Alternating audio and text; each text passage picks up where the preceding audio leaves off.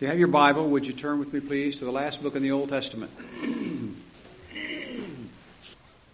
While you're finding your place, a word of appreciation to our ushers and to our trustees.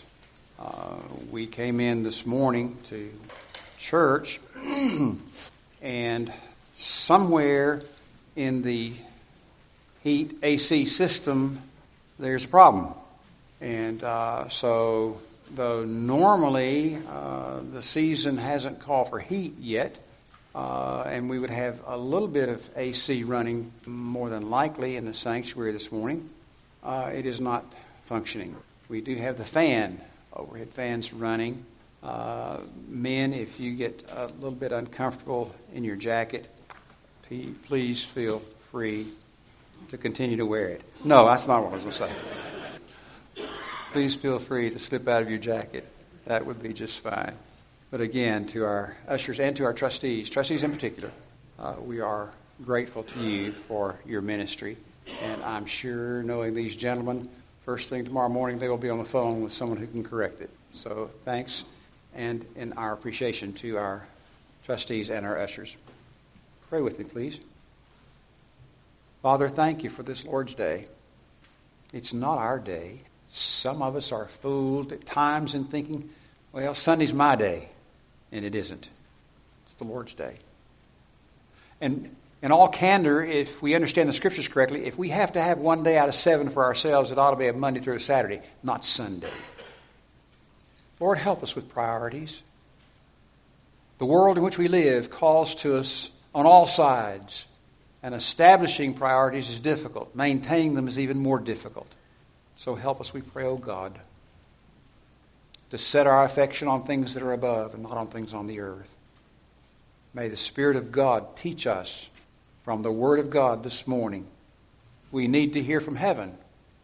We ask it in Jesus' name and for His sake. Amen.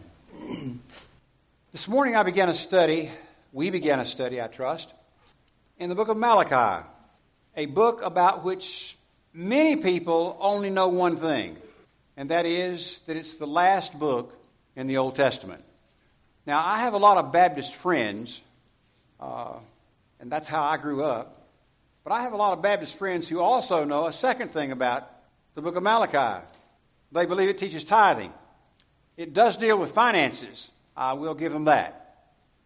Now, I don't say these two things as an indictment against anyone. If there is any indictment included in this, it has to do with preachers. Excuse me. Very few preachers preach through the book of Malachi. I won't ask for a show of hands, but how many of you have been in a church where on a series of Sundays there was a series of consecutive messages given from the book of Malachi? Again, no show of hands, but probably a precious few. We, preachers, don't preach on the book of Malachi as much as we should, and I don't know why. I have asked some of my minister friends and been given some reasons, but I don't find any book really that's much more relevant, much more pertinent in the lessons that can be drawn from it than the book of Malachi. I want to mention 4. Okay, if you wonder, has the preacher gone off his rocker preaching on the last little book? We have a hard time finding it. If he didn't say it was the last book in the Old Testament, what in the world, Pastor, are you thinking about when you take a book like that? Well, I want to suggest to you that there are a number of things, and I'm going to mention 4, that are particularly pertinent and relevant that come right out of Matthew, and I almost said the Gospel of Matthew, and that would have been all right too, I think. But there are at least 4 things which come out of Malachi, that are pertinent and relevant for the church in 2015.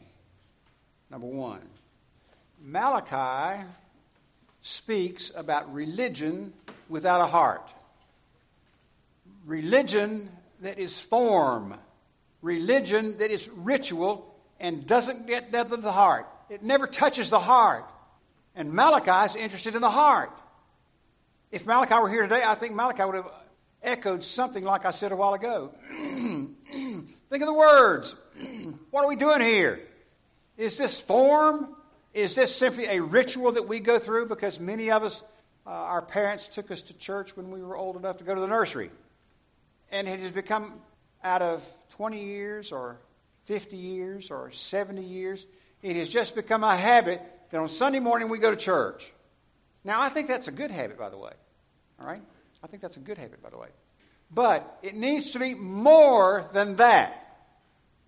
Malachi spoke against a religion without a heart. Religion that was just form. Paul spoke of a religion which has a form of godliness, but no power. I believe Malachi is talking about the same thing. People went to synagogue or to temple, much like some folks go to church today. You pick up an order when you walk in the door, and you go through the order. Let's see. After words of welcome, we're going to sing hymn number 338. And while we sing hymn number 338 at Calvary, the ushers are going to come. Now, we plug in another hymn next week and do the same thing. Is that what worship is to us? There's no heart in it. It's just 1, 3, 4, in some routine. Malachi was interested in the heart. Churches need to be interested in worshipers with a heart. Second thing. This book speaks about divorce and remarriage. In Malachi's day, Jewish husbands were divorcing Jewish wives and marrying Gentile women. And this matter of divorce and remarriage, can you tell me anything that's any more pertinent than that today? In our society, family is so fractured, so torn apart, that there are many sociologists who no longer believe that the family is the basic unit of our society. What a commentary. What days we have come to in 2015.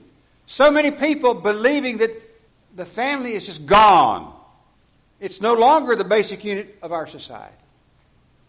Malachi speaks about this matter. The third thing is that Malachi faced, that I believe the church faces today, is skepticism.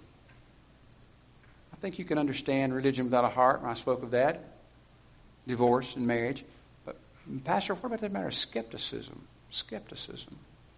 Well, what I mean by that is a question that is thought, if not raised.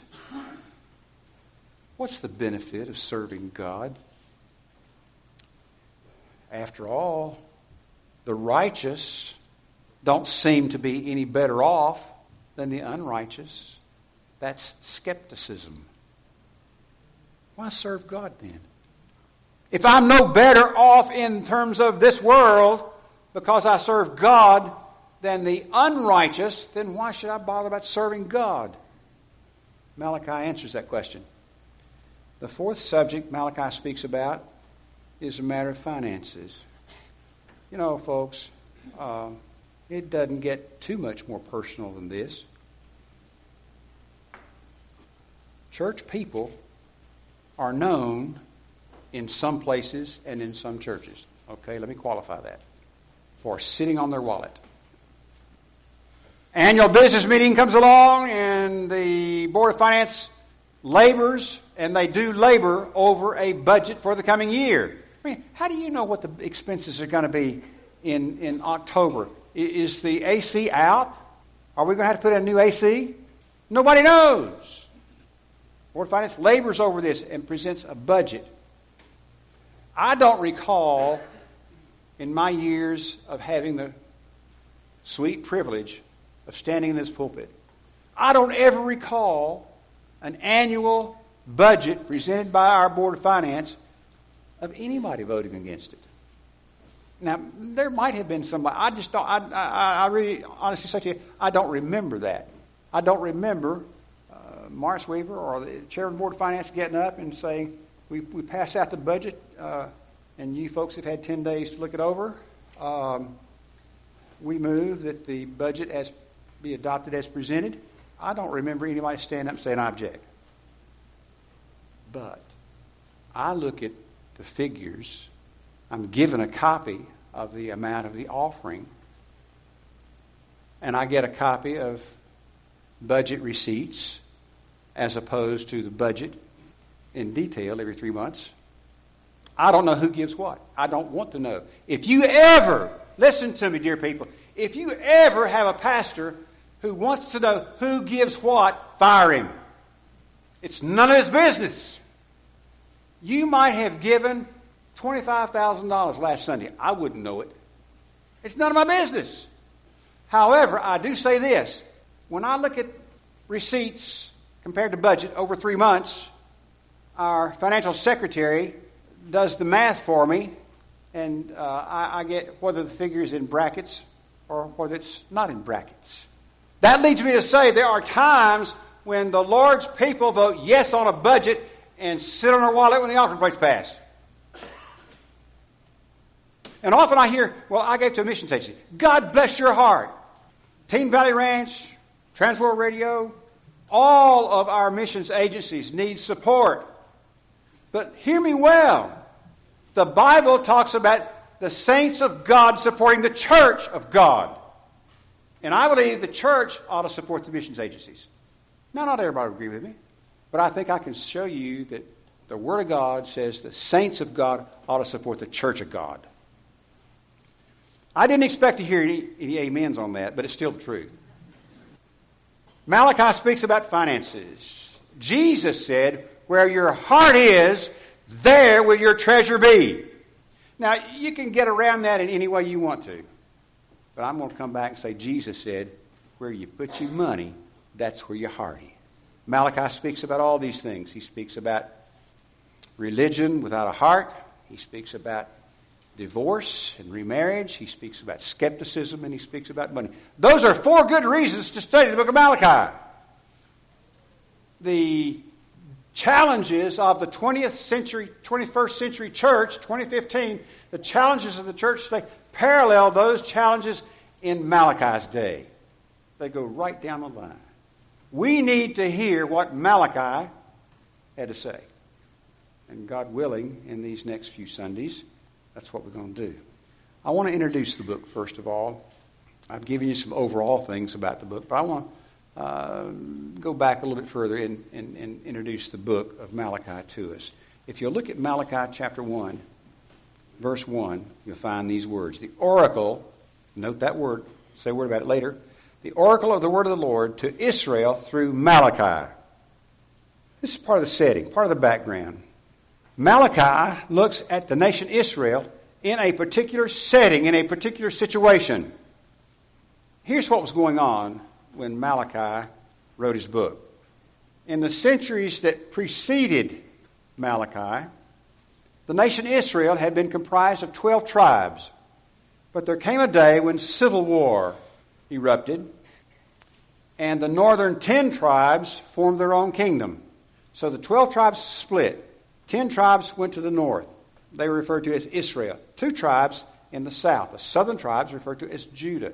They gathered pretty much around Jerusalem, and they followed the line of David and the patterns of David much more closely. Well, the 10 tribes in the north became wicked and idolatrous. And finally, God brought discipline. And that discipline was in the form of carrying the 10 tribes away to Assyria in the year 721 BC. That left a small nation, just 2 tribes, Judah, gathered around, as I've already indicated, Jerusalem. But soon, Judah followed the path, tribes of Judah followed the path of Israel in the north. They became wicked and idolatrous. And between 606 and 586 BC, God in discipline carried them away to Babylon. The north went to Assyria. The south went to Babylon, captivity. After the passing of time, Ezra was able to lead some of the people back to the land. And there was a revival. Temple was rebuilt. And soon there was rekindled a fire in the hearts of the Jewish people. But sadly, soon the flame of that revival flickered and went out. Then Nehemiah came on the scene, came to the land, and again there was revival. There was a turning back under Nehemiah to the Word of God. The walls of the city were rebuilt. But again, history repeated itself. That flame of revival also flickered and went out. And it's at this time that Malachi comes on the scene. Some revival, short-lived under Ezra. Some revival, again, short-lived under Nehemiah. The nation is in the pits. It's in a state of ruin, abject poverty. The crops are ruined. The Gentiles were laughing at Israel. And Malachi, the prophet of God, is brought to the scene by God to deliver God's message to a heartless and dead people. That's a little bit more about background and setting, but we should notice something about the prophet. I'm not sure this is absolutely unique. I rather think that it is, and I didn't have time to research all of it that I wanted to do. But if you will look again at verse 1, the oracle of the word of the Lord to Israel through Malachi. And that's all we know about Malachi. You know, it's amazing. You read the opening verses, many other books of the Bible, and the author is introduced. And you can trace some kind of family lineage. You can trace whose father was, or a whole lot more. With Malachi, this is it. You can start at Genesis 1 and read to the end of the Old Testament. You'll not find out any more about Malachi than you have right here in verse 1. That's it. But you know what? I think therein lies one of the greatest lessons, not only of the book of Malachi, but of the Bible. And the lesson is this: God is far more interested in the message than he is the messenger. You know, I don't know whether they work on Sunday or not. I think at least one of them does. But if you're at home this afternoon and you hear a knock at the door, and there's a lady or a gentleman standing there in a FedEx or UPS uniform, do you ask of them, say, tell me something, where'd you go to school? What was your class rank when you graduated? How long have you been with this company? We don't ask them all that, do we? No. We take the message or the box or the letter or whatever it is, and we sign to indicate receipt, and that's it. That person goes their way. Why? That person delivered the message, but that person was not of supreme importance at all. The person's importance was only in getting the message there. The message is what's important. And that's how it is with church. That is how it is. It ought to be with Bible classes. The messenger is not important. The message is important. We get the message. We hang on to the message. And God help us not to let the messenger detract from the message. You know, Dr. McGee was a friend of mine. He and Ruth were in our home a number of times. One of the things I most admired about J. Vernon McGee was he always, without fail, I never heard him refer to himself in any other way. He would stand up and say, I'm just the messenger boy. That's all. He never referred to the books he had written. He never referred to how many homes, possibly, potentially, the 5-volume set that he has done, how many of those were out. He never referred to anything like that. All the man ever said, I'm just the messenger boy. Now, sometimes I knew him well enough. Sometimes I said to him, Doc, you got another reason behind that. And he'd look at me and he'd say, what are you talking about, boy? I'd say, sometimes you say things people don't like. So you say, it's the message. Don't worry about the messenger. That's not a bad strategy either. But anyway, that's another matter. It is the message that is important. I fear in the days in which we are living, and I think, unfortunately, it will become more so as the days go along, we have gotten the order turned around in the church. It's the messenger that's important. I'm afraid there are churches that don't examine, based on God's word, what the messenger's saying. They're talking about the messenger, not the message. Dear people, I urge you, don't let anyone ever revival speaker, Bible conference speaker, preacher, pastor, whatever. Don't let anyone stand in this pulpit and say things that are contrary to this book without challenging them. Don't let them do that. You're giving away God's Word. It's the message that's important and not the messenger. What do we know about this man? His name is all Malachi. That's it. Again, verse 1. The oracle of the word of the Lord to Israel through Malachi. Look at that little word, oracle. The normal meaning of this word in a context like we have it here in the book of Malachi means a message of judgment, a message of condemnation. The oracle, the message of judgment, the message of condemnation. And so Malachi's message is. It is a message of discipline. It is a message of judgment on the nation Israel. But it is striking to me, as I looked at this word and did some work on it, sometimes this same word that's rendered oracle in verse 1, that word is translated burden. Burden.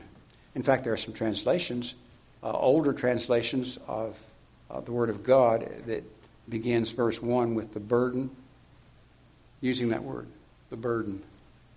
I think and I hope that any man who's ever preached has something in his heart that is akin to a burden. The message that Malachi is going to give weighs heavily on his heart. The prophet doesn't take joy in what he's saying to the people. He doesn't take pleasure in what he's saying to the people. It is a burden on his heart. I'm convinced that the way Malachi felt was the way any preacher ought to feel. There's a burden to take this that's in the Word of God and deliver it to the people. Move on with me to verse 2. I have loved you, says the Lord. But you say, how hast thou loved us? Was not Esau Jacob's brother, declares the Lord? And I want to break off the reading in verse 2 right there, please. What a tragedy that God has to say to Israel, I have loved you. When does the creature have a right to hear the Creator say, I have loved you? The Creator has demonstrated His love. He has spoken it, and He has demonstrated it. Where does the creature get off saying, how have you loved me? How have you loved me? God in His grace not only says, I have loved you, but He demonstrates that love. He did to Israel, He does to me, and He does to you. At the heart of the message of Malachi is the thought that God loves Israel. And in Malachi's day, Israel didn't recognize it. You imagine that? God says, I have loved you. The nation says, how? How? How blind can a nation be? How blind can a people be? But this is an attitude that Israel has in Malachi's day. God's truth is presented and they say, I don't see that. I don't understand that. Look with me, please, at verse 6, chapter 1. A son honors his father, a servant his master. Then if I'm a father, God says, where's my honor? And if I'm a master, where's my respect? Says the Lord of hosts to you, O priest who despise my name. But you say, he said this to the priests. And you say, how have we despised your name? God says you despise my name. I don't get that. I don't see that. I don't know that. Look at chapter 2, verses 13 and 14. This is a prevailing attitude in the nation of Israel that day. 13, 14, chapter 2. And this is another thing you do. You cover the altar of the Lord with tears, with weeping and groaning, because He no longer regards the offering or accepts it with favor from your hand. Yet you say, for what reason? Why? We don't know that we've done anything like that. Verse 17, same chapter. You have wearied the Lord with your words, and yet you say, how have we wearied Him with our words? How? Chapter 3, verse 7. Chapter 3, verse 7. From the days of your fathers, you have turned aside from my statutes and have not kept them. Return to me, and I will return to you, says the Lord. But you say, how shall we return? What's the need for this? Verse 8, will a man rob God? Yet you are robbing me. But you say, how have we done that? They were keeping their own finances. And God says you're robbing God. And they look at him and say, how? Don't understand that. I don't get that. Verse 13, your words have been arrogant against me, says the Lord. You say, what have we spoken against it? Can't you just hear Israel? Can't you just hear the tone of voice in that? What have we done? Time and time again, God speaks the truth to them, and they say, we don't see that. What's the problem? The problem basically is they are insensitive to the truth of God. They are absolutely insensitive to God and to His Word. He gives them His Word. They don't even recognize it.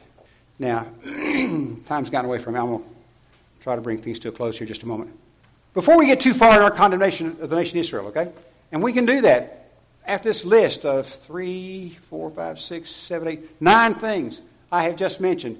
They hear the truth. God speaks the truth. They say, we don't understand that.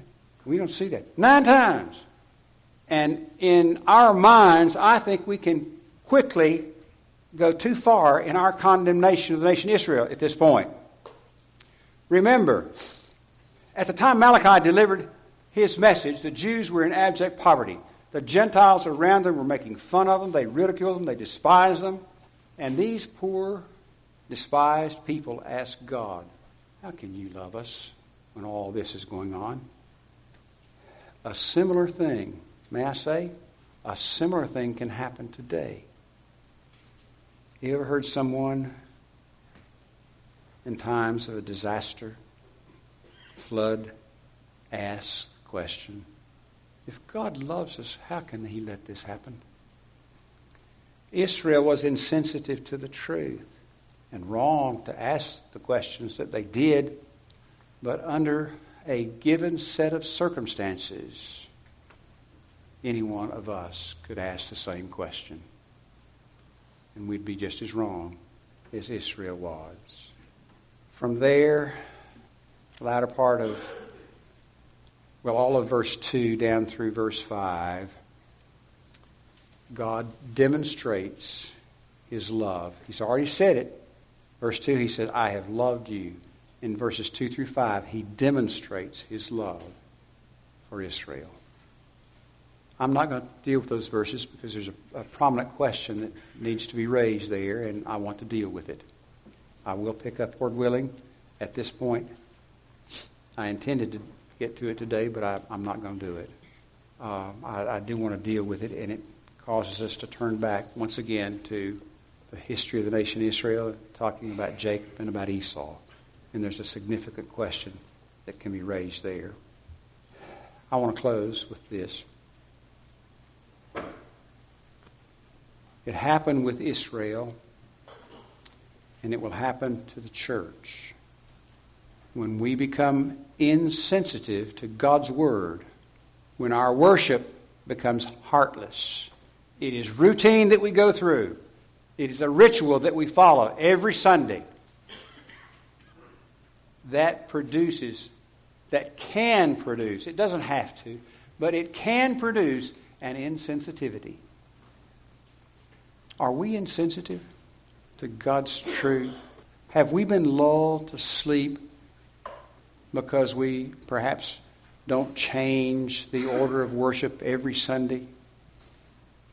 Pardon the personal illustration, because I think it's true of a lot of in this room.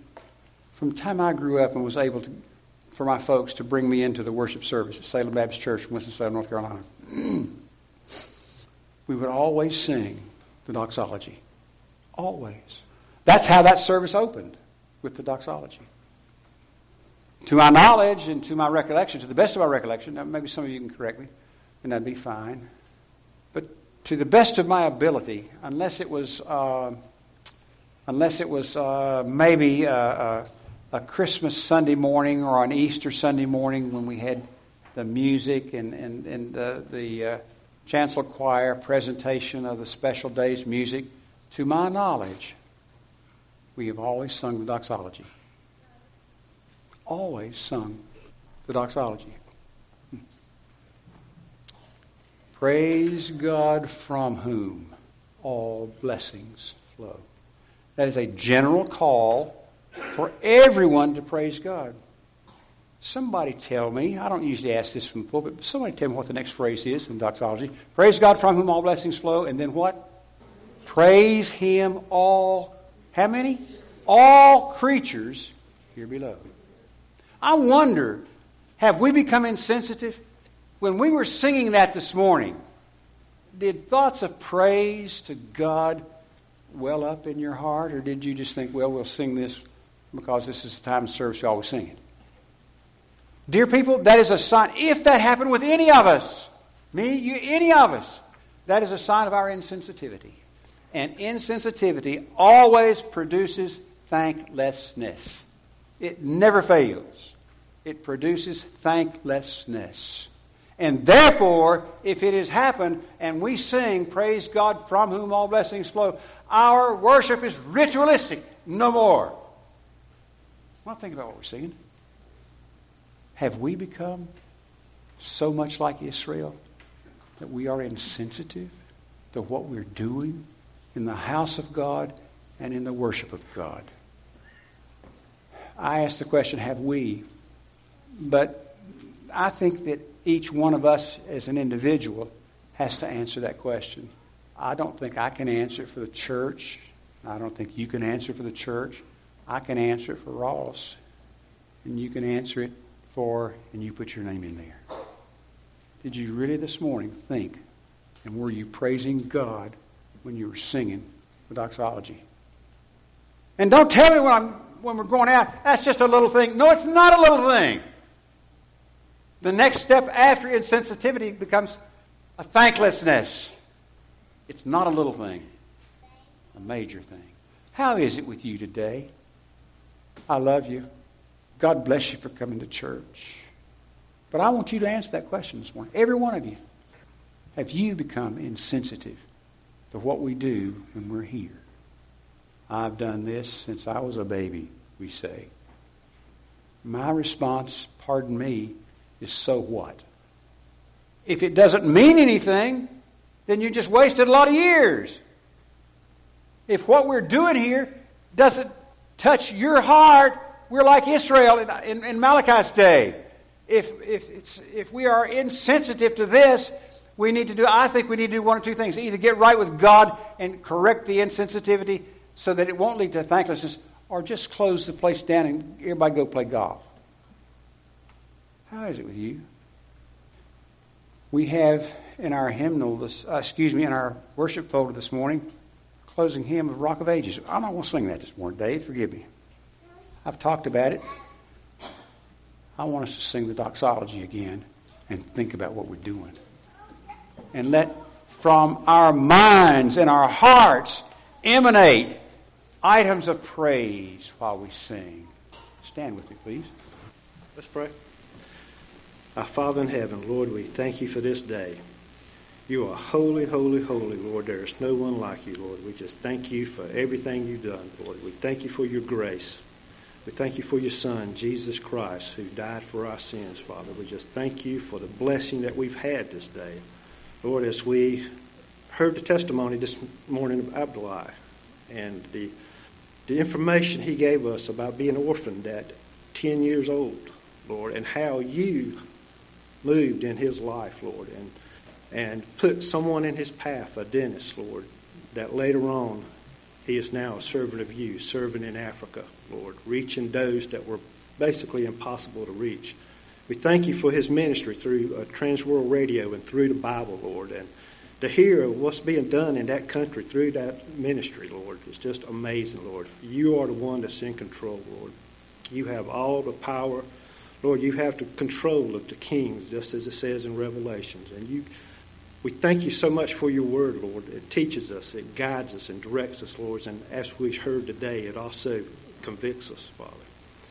You teach us in Revelations, too, how it's a blessing to hear your words and also to take it to heart, Lord, and to apply it to our lives. Father, we pray that we do that, Lord, that we search our hearts, each one of us today, Lord, and see what we need to correct, Lord, what we need to change. Father, as we go to our mission of the week, Caribbean Christian Center for the Deaf, Lord. As we heard from Abdullah earlier, talking about how difficult it is and dangerous, and how you are rejected by family from switching from being a Muslim to a Christian. And in Caribbean Christian Center, an organization that reaches deaf children that are also oftentimes abandoned because of physical disability of not being able to hear, Lord. We just pray for that ministry. We pray for an outpouring, Lord, of support, Lord. We just pray that those children will be reached, and many others throughout our world, Lord, that need Jesus as their Savior. Lord, we thank you for the opportunity that we have, Lord, to partner with these ministries, Lord. We just pray your blessing upon them. Lord, we ask these things in the name of your precious Son, our Lord and Savior, Jesus Christ, the King of kings, the Lord of lords. In his name we pray. Amen.